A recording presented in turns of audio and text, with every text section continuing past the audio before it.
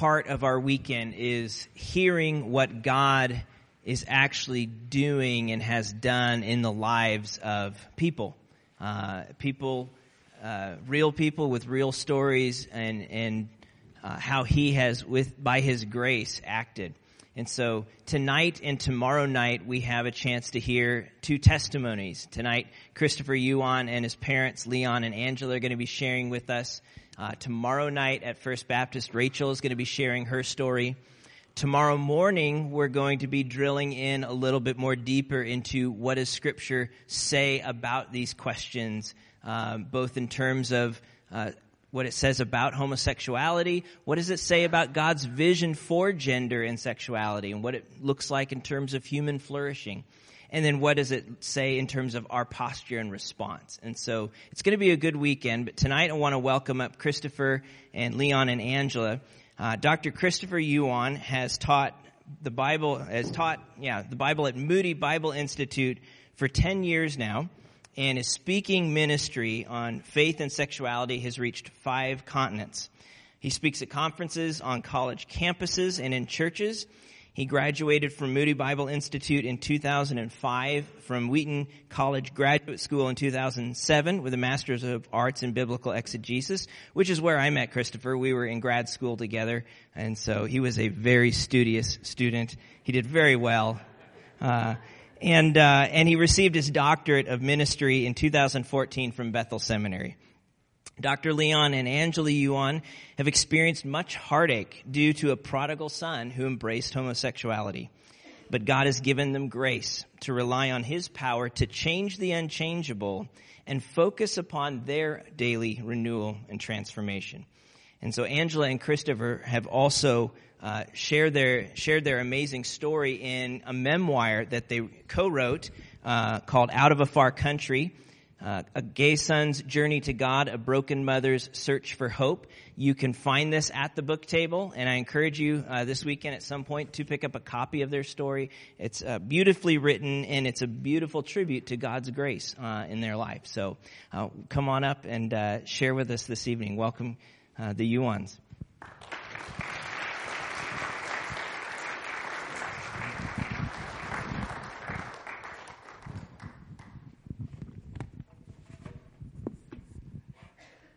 America, where money grows on trees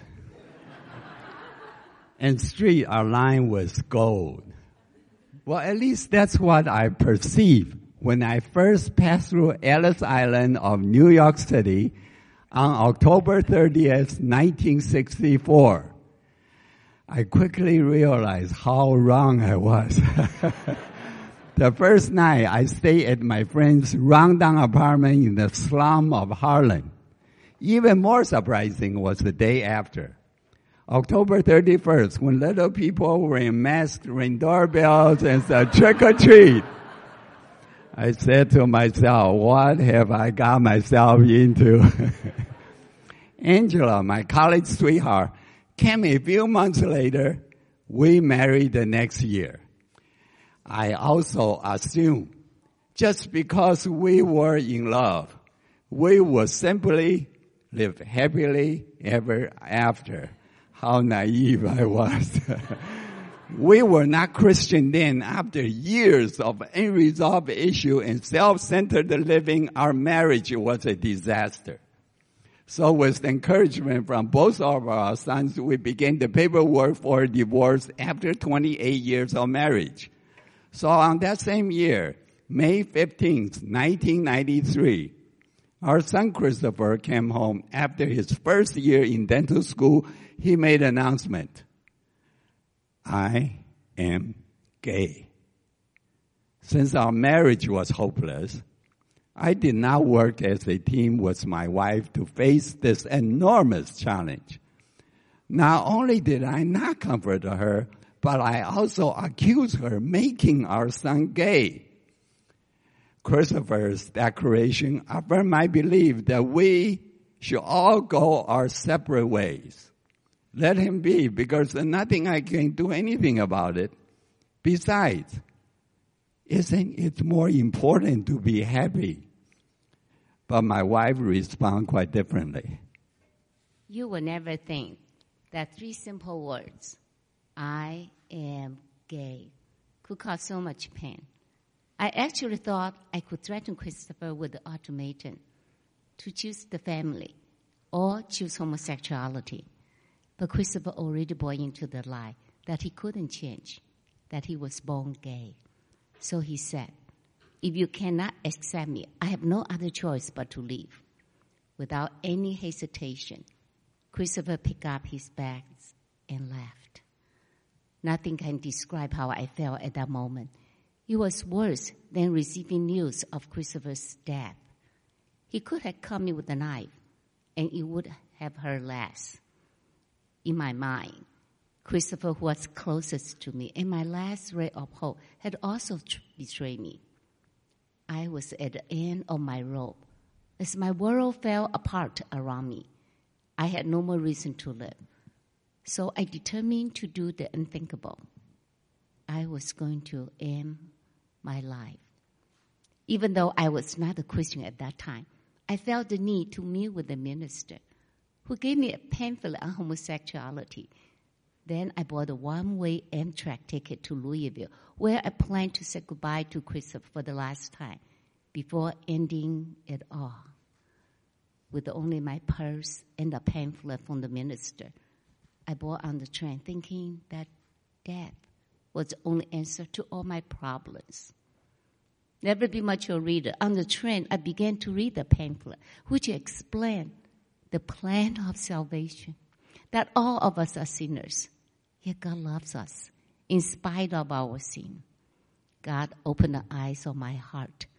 Then I realized that just as God loves me in spite of my sin, I could love Christopher in spite of him living as a gay man. After arriving in Louisville, I called a number from the back of the pamphlet and was connected to a Christian lady who began to disciple me. For 6 weeks, I immersed myself into the Bible and felt as if I couldn't soak up enough. You see, I went to Louisville expecting to end my life. In reality, I did. One of my favorite verses today is Galatians 2:20. I have been crucified with Christ, and I no longer live, but Christ lives in me. The life I live in the body, I live by faith in the Son of God who loved me and gave himself for me.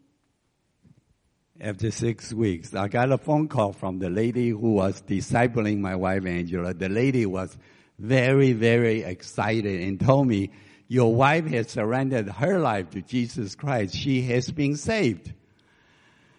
I was not very pleased. I told her this is not a good news. This is the worst nightmare because from now on, she has God on her side. But what I realized that her transformation was not a Sunday-only change, but affected every aspect of her life. What she had was not religion, but an intimate relationship with Jesus Christ.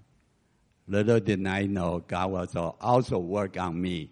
So I started going to church with her, and a friend of ours invited us to a Bible study called the BSF, Bible Study Fellowship, where we grow deeper into the understanding of and love for God and His Word.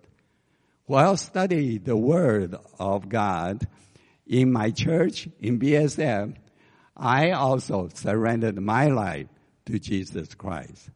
God became the glue, kept our marriage together by drawing both of us to Himself. This was God's way for preparing us for the difficult years ahead as our son Christopher walked further and further away from God. For my childhood years, I was like most other Chinese American kids. Obey your parents, do well in school, and of course, practice piano. I didn't fit in with the other American boys. I looked different, I acted different, and I had different interests. God had given me the gifts of music, of sensitivity. And Satan can't take away those God-given gifts, but he can twist the perception of them. And from a young age, I was viewed and ridiculed as being effeminate.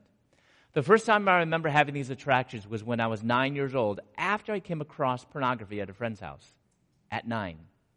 At that young age, I was confused and afraid of those feelings. Without any parental guidance on sexuality, those magazines gave me a distorted view of sex, and they soon became my master. Unfortunately, pornography has become the master of many youth and adults, men and women. Many of us don't know how easily accessible it is on the internet and do little or nothing to protect ourselves and our families from it. Did you know that the pornography industry is a multi-billion-dollar industry? There's a few other industries that are multi-billion-dollar industries. Take the major television networks.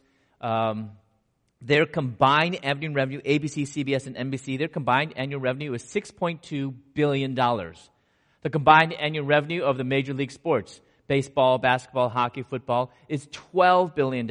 But if we were to add up the annual revenues of these two industries, they would pale in comparison to the annual revenue of the pornography industry. $57 billion. We are in an all-out war with the pornography industry, and to be honest, we're losing miserably.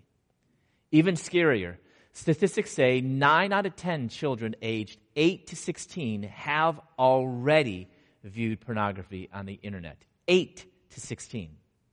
Even scarier, 1 out of 5 kids aged 10 to 16 have received a sexual solicitation over the internet by a predator. And most of the time, the kids had no idea. It's time we realize we are in a new world. We can no longer think that we can get by with not talking to our kids about sex. We can no longer get by and think we can just talk to our kids that one time in their lifetime when they're teenagers to talk about sex. Our kids are being flooded with resources on sexuality on a daily basis from kindergarten. So for us as Christians to think, and it's great we have Christian high schools, Christian schools, and also homeschooling are great options. But unless you lock your kids in a room and they don't watch television and they don't engage with other kids, don't think that there isn't the possibility that they will be introduced to these concepts. So parents, actually the question that I often hear from parents is, when is it too young, or is it too young to talk, is it too early to talk to my kids? Actually, I think the correct question is, when is it too late? Because if we're not the first people to talk to our kids about sex and sexuality, I think we're late. Shouldn't we, parents, be the first? Today, our kids hear about it from the playground, from their peers, from television. Even Disney is fair game now. Kindergarten. And teachers don't have to tell you, parents, that they will just slip it in. Talk about, some people have 2 mommies, and they're not even talking about it. It's not a part of their curriculum, but they will throw that in there. Our libraries, public libraries, are full of stories, and they're very engaging stories about nice people. So if we are on the back end of talking about sexuality, we have a lot of catch up to do. There's a few things in light of all that's out there on the internet. That's good stuff. Something my parents and I advocate is having double internet protection, having an internet filter and an accountability program. Sometimes programs have both of these together. A filter blocks questionable sites from being viewed, but as we know, there's no perfect computer program. So sometimes sites are viewed and get around the filter. So having an accountability program that logs in what sites are viewed. 2 programs that we like to talk about, and there's many others, and I put these up there because both of these are free. A lot of times I minister and mentor college kids. College kids don't have a lot of money. They can't afford the monthly fee for a filter. So these 2 are free. One is K9webprotection.com, and the other one is x3watch.com. They offer a free. It's kind of hard to find. It's from their homepage. They offer their paid filter, which is also very good. Actually, I'll give you some that are the ones you can pay for that are good. Covenant Eye is a good one. Net Nanny is another one. And there's another one I just forget. But there's other ones that are paid for that have much more functionality because you pay for it. But I know I always want to give people these two options. So if you're thinking through, actually, as a matter of fact, I think everyone should have a filter on their computer. Even if this is not something maybe that you particularly struggle with, but as you know, sometimes you could accidentally type in a wrong URL and something that you don't want to see pops up, or you get stuff that's thrown at you. If you have kids, you definitely, please parents hear this. If you don't already have filters on your computer, put it on, not tomorrow, not the day after tomorrow, tonight. So everyone you can feel free, get out your pen and paper, write this down. These are free ones, and the other ones, and it doesn't take much. I would even look into ones that have one for mobile devices, because 5 years ago, it was all about the computer programs, but now kids are looking at on their mobile devices. You can have the computers on your home kind of filtered and secure, but kids on their mobile phones, it's really easy to access that. So for me, and so when I said 9, I know a lot of people are surprised with that. That's average now. So for us to think that, oh, my 9-year-old, that's too young to talk to them about sex, we're in a new world. And we have to be engaging on this topic. So for me, with sexuality and the pornography fueling my same-sex attractions, I had my first sexual encounter when I was 16 years old, but I kept my feelings hidden through high school, college, even the Marine Corps reserves. In my early 20s, I started secretly going out to the gay clubs. Then when I moved to Louisville, Kentucky, that was when I finally came out of the closet and I began living openly as a gay man. I spent most of my free time in the gay clubs, and I went from relationship to relationship seeking intimacy and happiness, which that's what we're all seeking, right? I found that temporarily, but it still left me feeling unfulfilled and unsatisfied. So I began experimenting with drugs. Now, I need to be really clear. Not all gays and lesbians do drugs or are promiscuous. Some do, some do not. But that is part of my whole story, and I want to tell you it honestly and authentically. But I also want to tell you that when you encounter Jesus, He will impact every aspect of your life. So I began experimenting with drugs. But like most of my classmates, I didn't have much money. And if I was going to do drugs, I'd have to find a way to support my habit. And I did that by selling drugs. And I sold to friends, classmates, even a professor.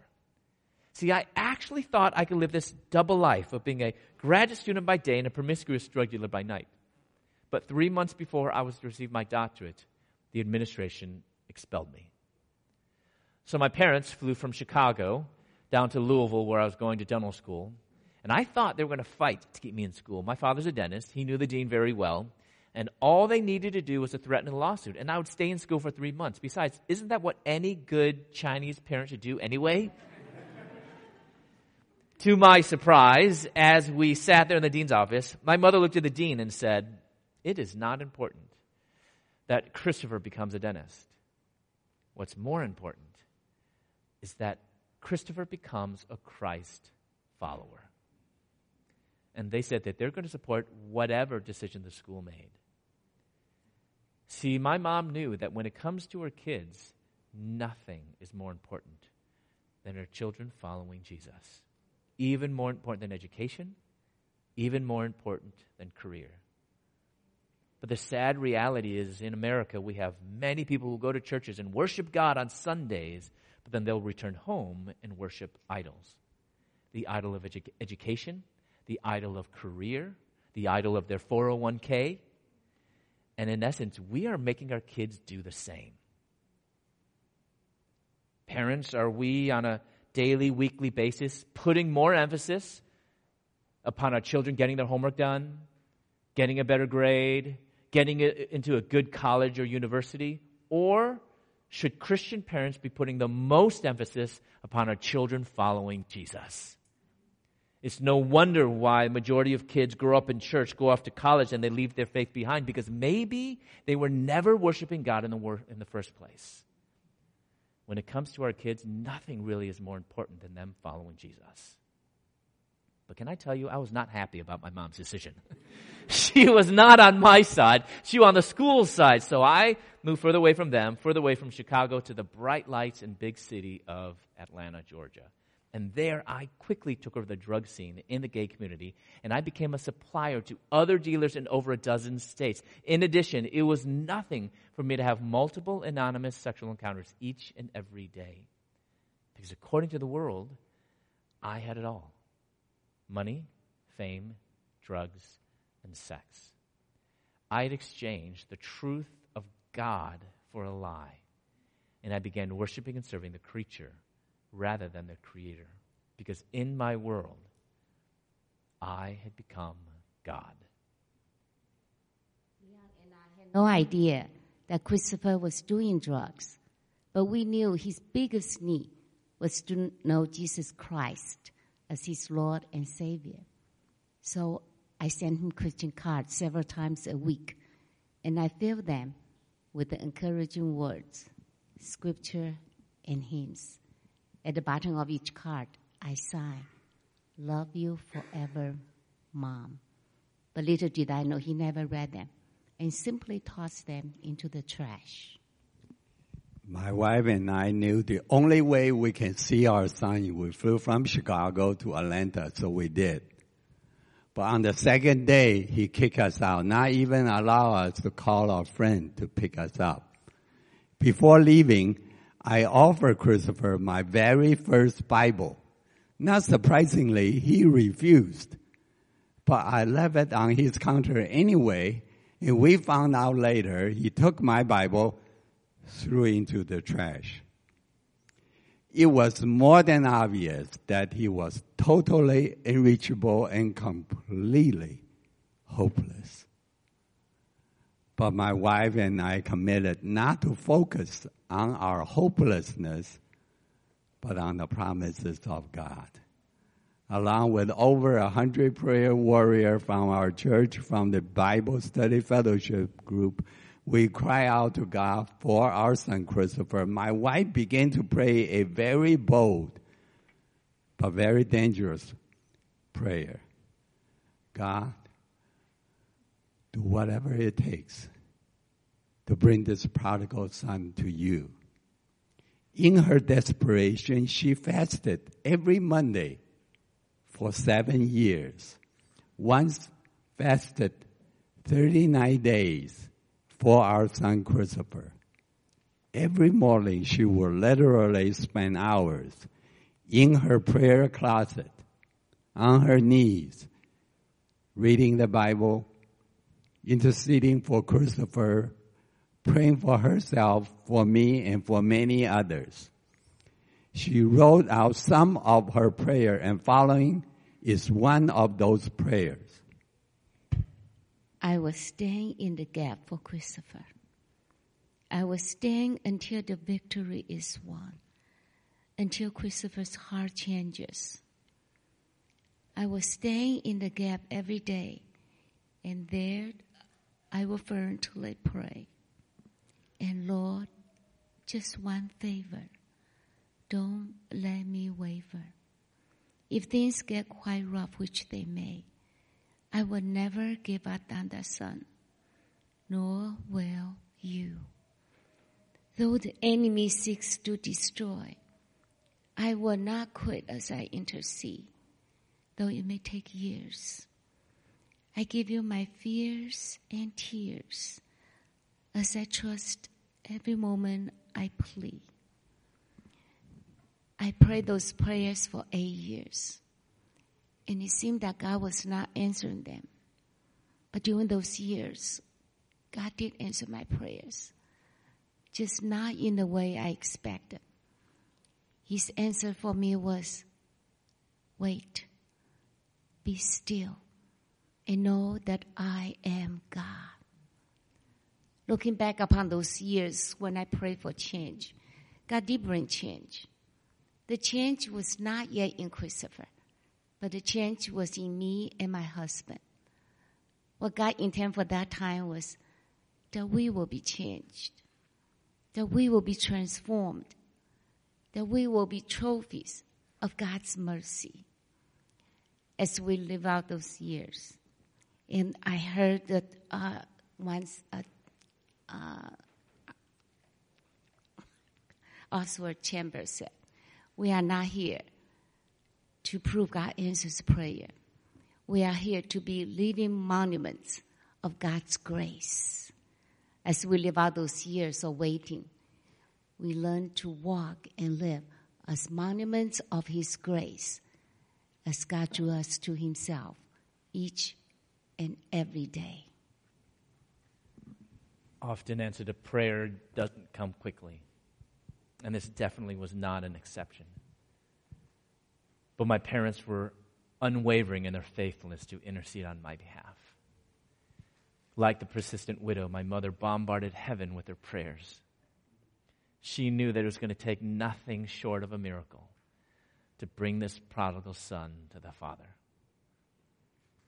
And a miracle is exactly what God did. This miracle came with a bang on my door. I opened up my door, and on my front doorstep were 12 federal drug enforcement agents, Atlanta police, and 2 big German Shepherd dogs. I just received a large shipment of drugs, not my largest, but they confiscated all my money and my drugs, and I was charged with a street value equivalent of 9.1 tons of marijuana.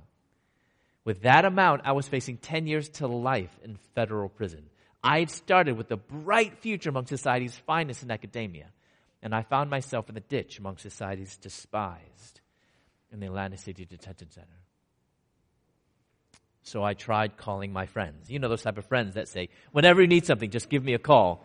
Those friends that actually get me more into trouble than anything else. Well, what I didn't know was I had a praying mother at home. Watch out.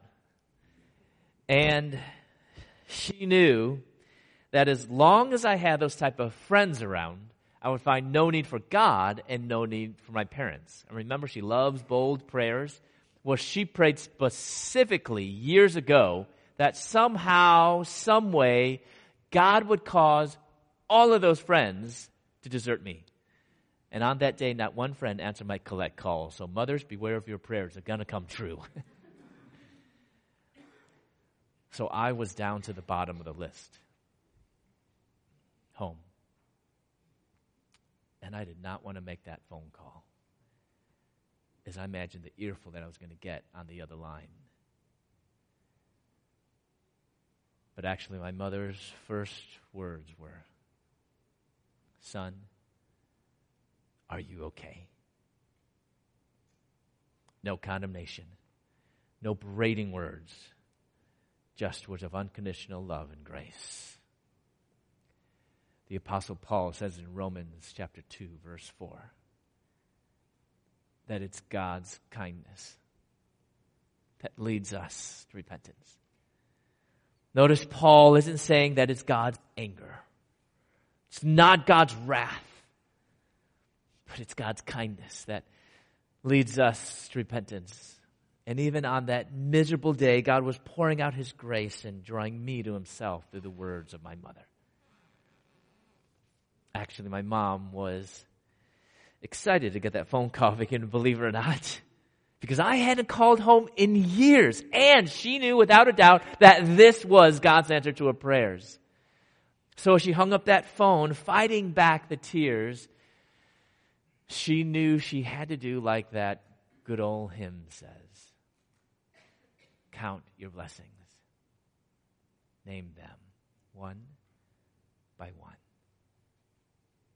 No matter what storm she was going through, no matter what heartache she was enduring, she had to count her blessings. So she set the phone down, and next to the phone was a calculator.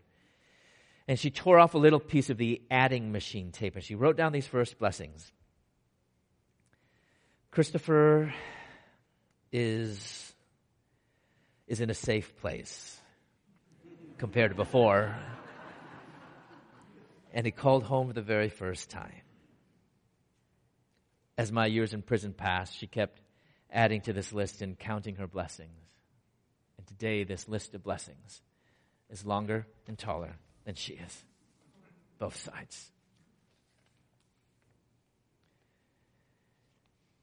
3 days later, I was walking around the cell block. And Actually, what I was really trying to do was stay to myself. I didn't want to mingle too much with those really bad people, those criminals. And I passed by this garbage can. And if you haven't been in jail or prison before, they don't take the trash out every day. So it was overflowing out of the can. It was a mound of rubbish. And as I looked at this, I thought, this is my life. I'm from upper middle class suburb of Chicago. My father has 2 doctorates. I was only 3 months away from receiving my own doctorates. I had it made. But now I found myself among common criminals. Trash. With my head down, I was about to pass by that garbage can. But something on top of the trash caught my eye. I bent over, I picked it up, and it was a Gideon's New Testament.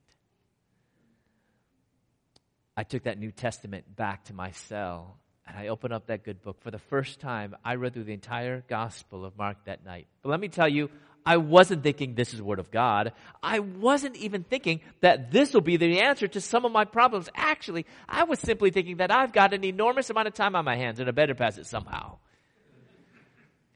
But as many of you know, what we have in our Bibles is not just ink on paper.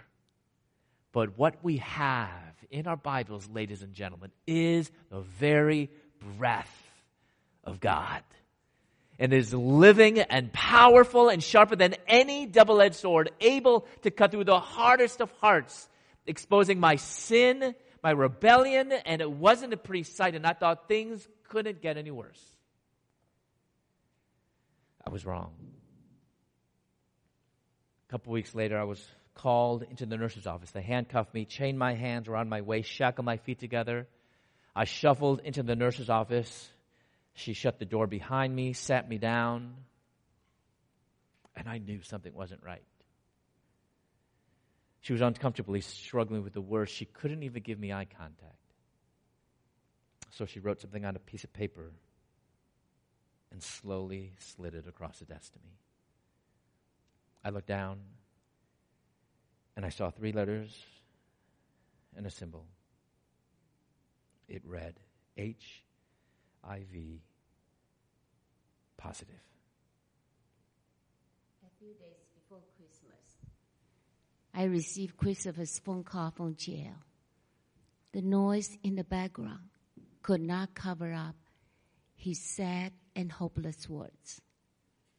Mom, I am HIV positive.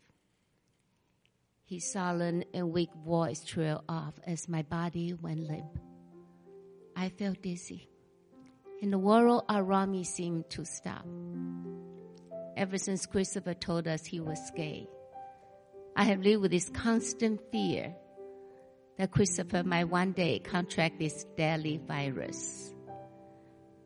My worst nightmare was now a reality. Christopher was sentenced to 6 years in federal prison, but news of his HIV status was like a death sentence, a verdict I could not accept. Hang on the phone, the pains of grief torn at my broken heart like a knife. Aimlessly, I stumbled up the steps and dragged my heavy body into my prayer closet. Under the cross, I fell to my knees as stinging tears blurred my eyes. This affliction was more than I could bear. In the silence of my sorrow, a melody began to play in my heart. The soft and sweet stream of a hymn filled my ears and repeat over and over. It is well. It is well with my soul. When peace like a river attendeth my way, when sorrows like sea billows roll.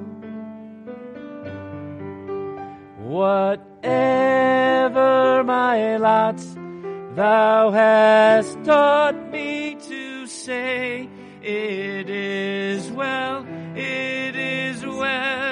with my soul.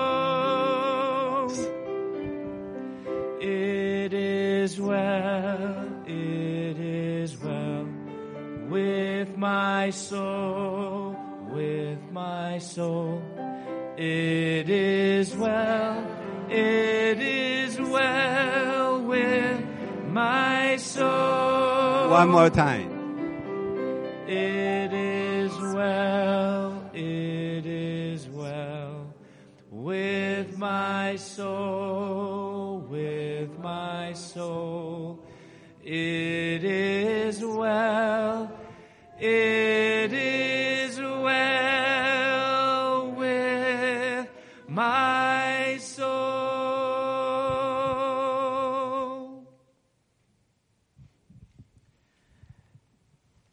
A few days after receiving that devastating news, I was in my prison cell all by myself and actually just contemplating the mess that I've made of my life. I lie in my bed and I look up at the cold metal bunk above me. Underneath it was scratched and scribbled graffiti, profanity, gang symbols. But someone had written something else in the corner, and it read, if you're bored, read Jeremiah 29:11. For I know the plans that I have for you, declares the Lord.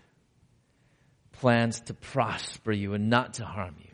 Plans to give you hope and a future. You see, at the most hopeless point in my life, the Lord God was using these words penned by a prophet to a rebellious nation, Israel, to tell me that regardless of who I was and what I had done in the past, He still had a plan for me. I had no clue where that plan was going to take me, but God gave me enough faith, enough strength to get through that one day and the next and the next. My transformation was gradual, and I wish I could tell you that at that moment I got down on my knees, I said a sinner's prayer, and then everything after that was perfect, like I had no more problems. Far from the truth. God was convicting me of my dependencies. The most obvious was drugs. I'm in prison for drugs. That's the most obvious. But within a few months, God delivered me from the bondage of that addiction. God kept bringing to mind other idols, other dependencies, and there was one that I felt like I just couldn't let go of, my sexual identity. I was reading through the Bible, and it was so clear to me that God loved me unconditionally. As I kept reading, I came across some passages, 3 in the Old, 3 in the New, which we're going to talk about tomorrow morning, that seemed to condemn that core part of who I thought I was, my sexuality. So I went to a chaplain and I asked him his opinion. I'm a new Christian, which meant I don't know that much about the Bible, and I'm thinking, well, I want to go ask someone who's more educated about the Bible, who's actually studied it, the chaplain. But to my surprise, this chaplain told me that the Bible does not condemn homosexuality. And he gave me a book explaining that view.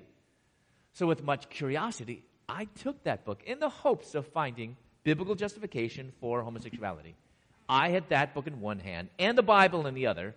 And can I just tell you, from a purely human perspective, I had every reason in the world to accept what that book is claiming to justify the way I had been living.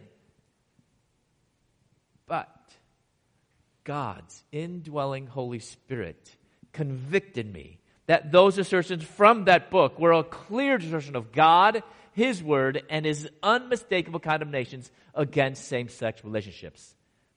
I couldn't even finish that book, and I gave it back to the chaplain, which meant I turned to the Bible alone. And I went through every verse, every chapter, every page of Scripture looking for justification. Chaplain told me God blesses same-sex relationships, and I thought, I want to read that for myself in God's Word. So I looked. I wanted to find any type of a positive affirmation for a monogamous same-sex relationship. I went through the whole Bible several times. I went cover to cover several times. I had time. I looked, and I looked, and I looked, and I couldn't find any. So I was at a turning point, and a decision had to be made. Either abandon God and His Word, live as a gay man, pursue a monogamous same-sex relationship by allowing my attractions, get this, by allowing my sexual attractions to dictate not only who I am, but also how I lived.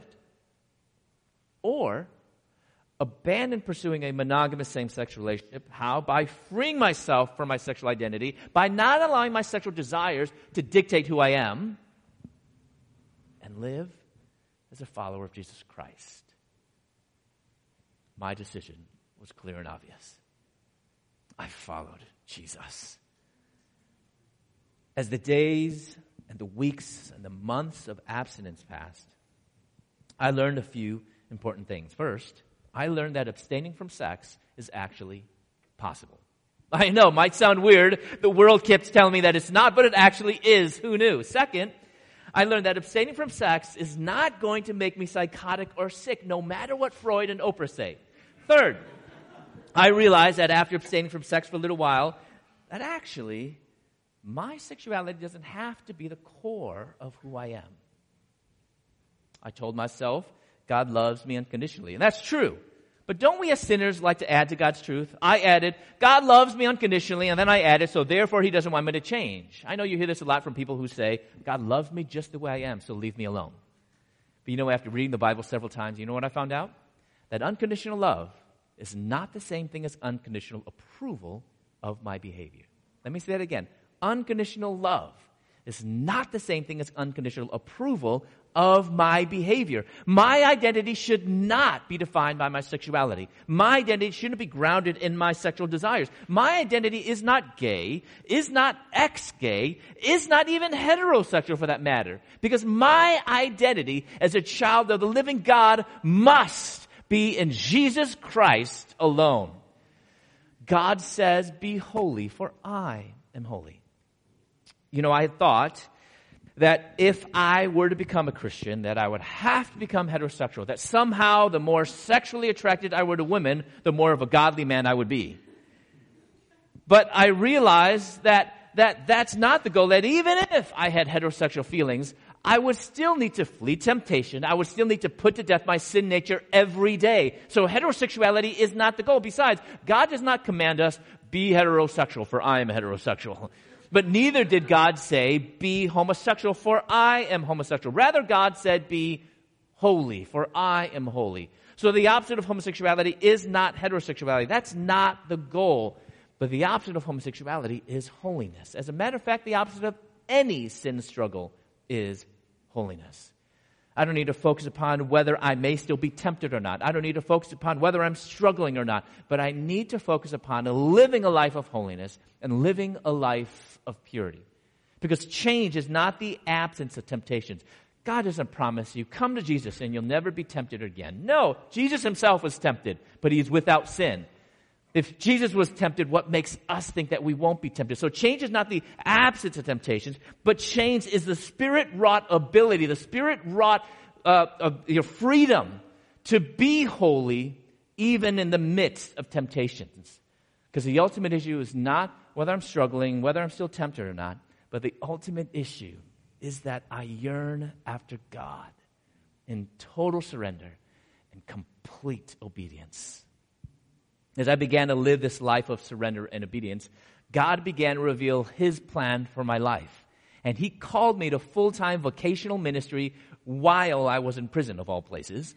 And I realized it didn't matter where I was, whether I was in prison or out of prison, because my calling would remain the same regardless of the location. And with that change of heart, God did another miracle, and He shortened my sentence from 6 years to 3 years, which is almost unheard of in the federal system. So with only about a year left of my prison sentence, I knew if I was going to continue on in ministry after prison, I'd better learn more about the Bible than just prison religion. So I called home, collected my parents, Told them I think God's calling me into vocational ministry. And I asked them to mail me an application to the only Bible college I had ever heard of at that time, called Moody Bible Institute. But then there was silence on the other line because I think they both dropped their phones.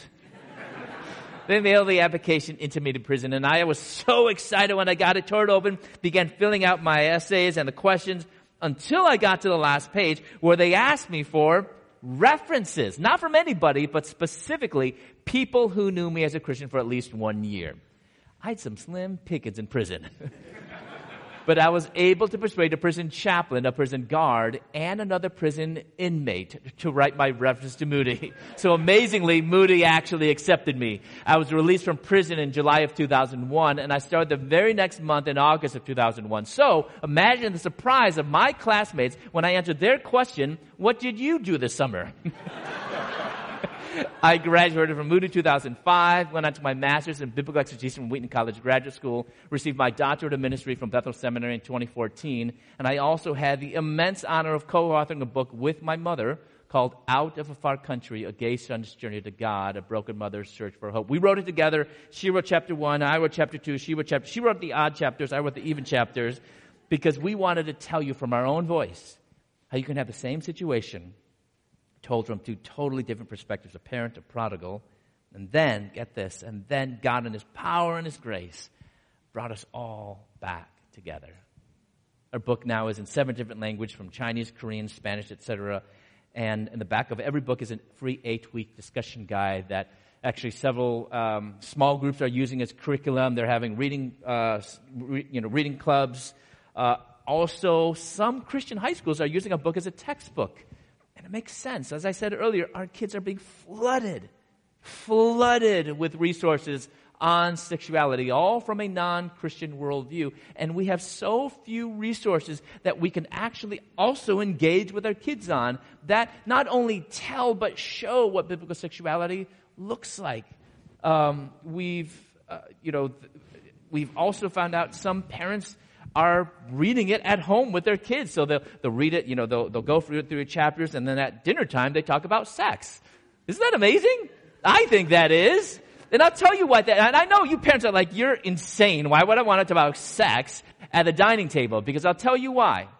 The world is. And if you don't intentionally talk to your kids about sex and sexuality, I promise you the world will.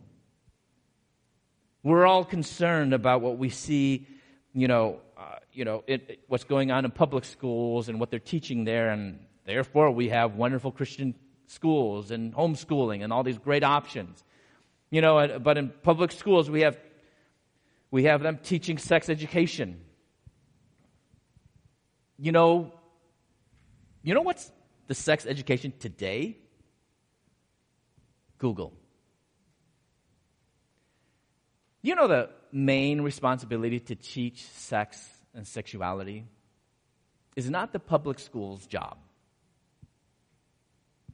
Also, the main responsibility, I think the youth pastor is here, right? I just met the youth pastor. The main right? Where's the youth pastor? There you go.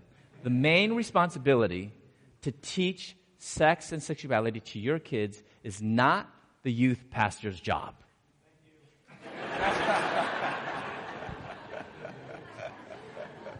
The main responsibility to teach your kids about sex and sexuality is not the internet job. Amen? You know whose main responsibility to teach our youth about sex and sexuality, you know whose shoulders that lies on? The parents. And I'm going to add something, the grandparents as well. Some of you might have, kids are home, you're like, I'm done. Wash your hands. Let me tell you, grandparents, you might have more of an ear to these kids than the parents do. I mean, how many of you guys know how much kids listen to their parents in their teenage years, right? But grandparents, you might have more of an ear to these teens than the parents actually do. Use that to your advantage. And this is going to stretch you because you're like, I didn't have to deal with these things back then. You know what? We're in a different world. And if we love our grandkids and we want them to not only know Jesus, but also know how to apply Jesus and the gospel to their own desires and the world and sexuality and all these things. And we're not exposing them, we're equipping them. Equipping them to take the gospel and apply it to how more of a relevant issue than sexuality. We were at, I think in Oklahoma, this really kind of rural town. Actually, it wasn't even a town. It was like Nebraska. It was just flat and just cornfields. Nebraska, flat. And I remember it was in the middle of nowhere. Everything's like 1 mile, like everything's square. I'm a suburban boy, so I don't really know about those things. So really just the middle of nowhere, you look outside, it's just all open, except a few like tornadoes, Oklahoma. And we finished talking, and this grandmother, she like made a beeline toward our table. And I happened to be there early, and she was like the first one there. She's like, I want 10 books. I was like, wow. I was like, you just need one. No, young man, I need 10. And she said, 1 for myself and 9 for my grandchildren.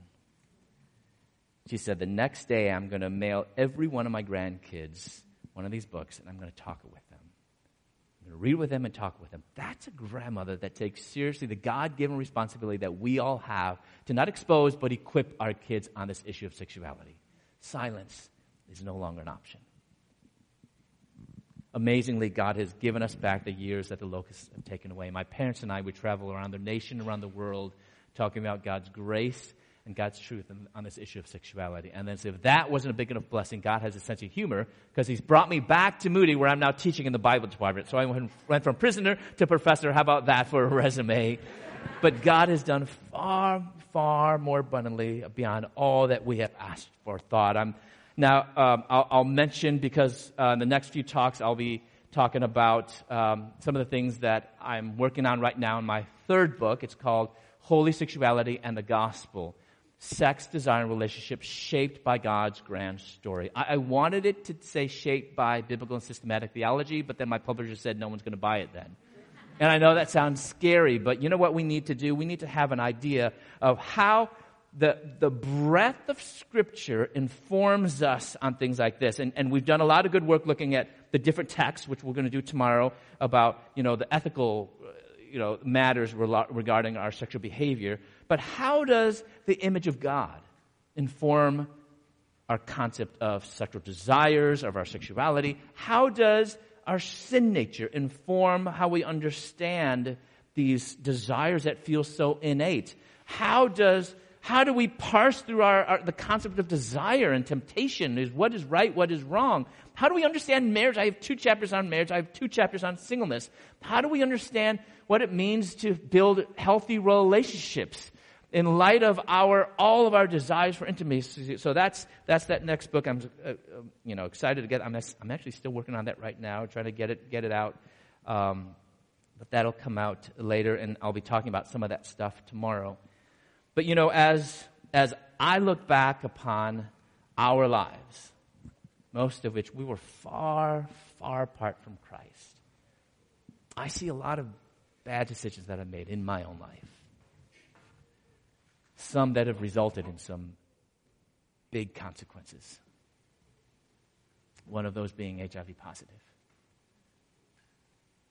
But I realized something. That actually I'm no different than any of you.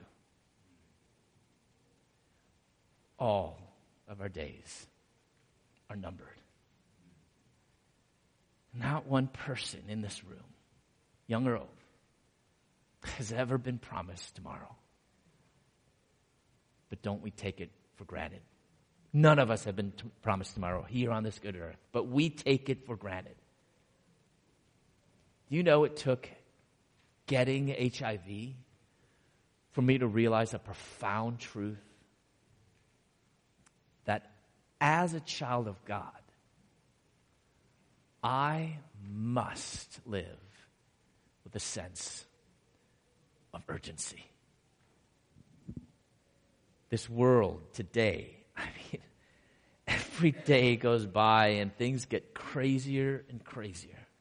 Life is short. Shootings, earthquakes, tsunamis, mudslides. The bridge falling in Florida. Life is short. We go overseas and threat of terrorism, threat of nuclear war, orphans, widows, sex trafficking, diseases. When I look at the world we live in today, I know it doesn't need another good Christian. A good Christian who might go to church every Sunday, good people in the eyes of man, but honestly doing little for the kingdom of heaven. This world we live in today, 2018, does not need another good Christian. But what this world needs, what this world demands, are great Christians. Christians who don't settle for mediocrity. Christians who don't care what the person on the left says or the person on the right says, but they're living to please their Heavenly Father. Christians who know that they've been crucified with Christ and they no longer live, but Christ lives in them. If you're crucified, you're dead. And that's the only way that Christ can live in you. Christians who know that they have to live with a sense of urgency. Because whether you're ready or not, it doesn't matter whether you're ready or not, but whether you are not, I promise you there will come one day, more than the very breath that you took, there will come one day where every one of us, in the blink of an eye, will stand before our God, our Creator. And my hope is that He can look in the eyes and say, "Well done, good and faithful servant." Let's pray.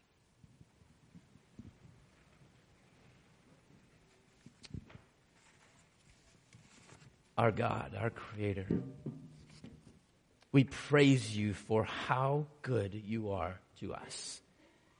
You are the great I am. You are our healer. You are our strong tower. You are our rock. You are the Alpha and the Omega, the beginning and the end.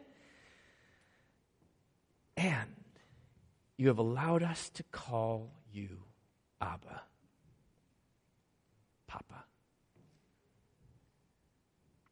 And yet in our sinfulness, God, we have chased after vain things.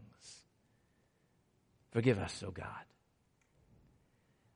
God, we have wasted away the time that You've created for us to redeem. Help us, God, to make this day a new day. A new day that You have made for us to live not just simply pleasing man, to be simply good in the eyes of the world, but to be great in Your eyes, which means being the least of these, which means not coming to be served, but coming to serve. God, help us broaden our horizons to be able to minister to those around us, wrestling with these issues of sexuality, and help us to point people to You, O God. We praise You, we thank You, and we ask this in the matchless name of Jesus, the Messiah. And the people of God said, Amen.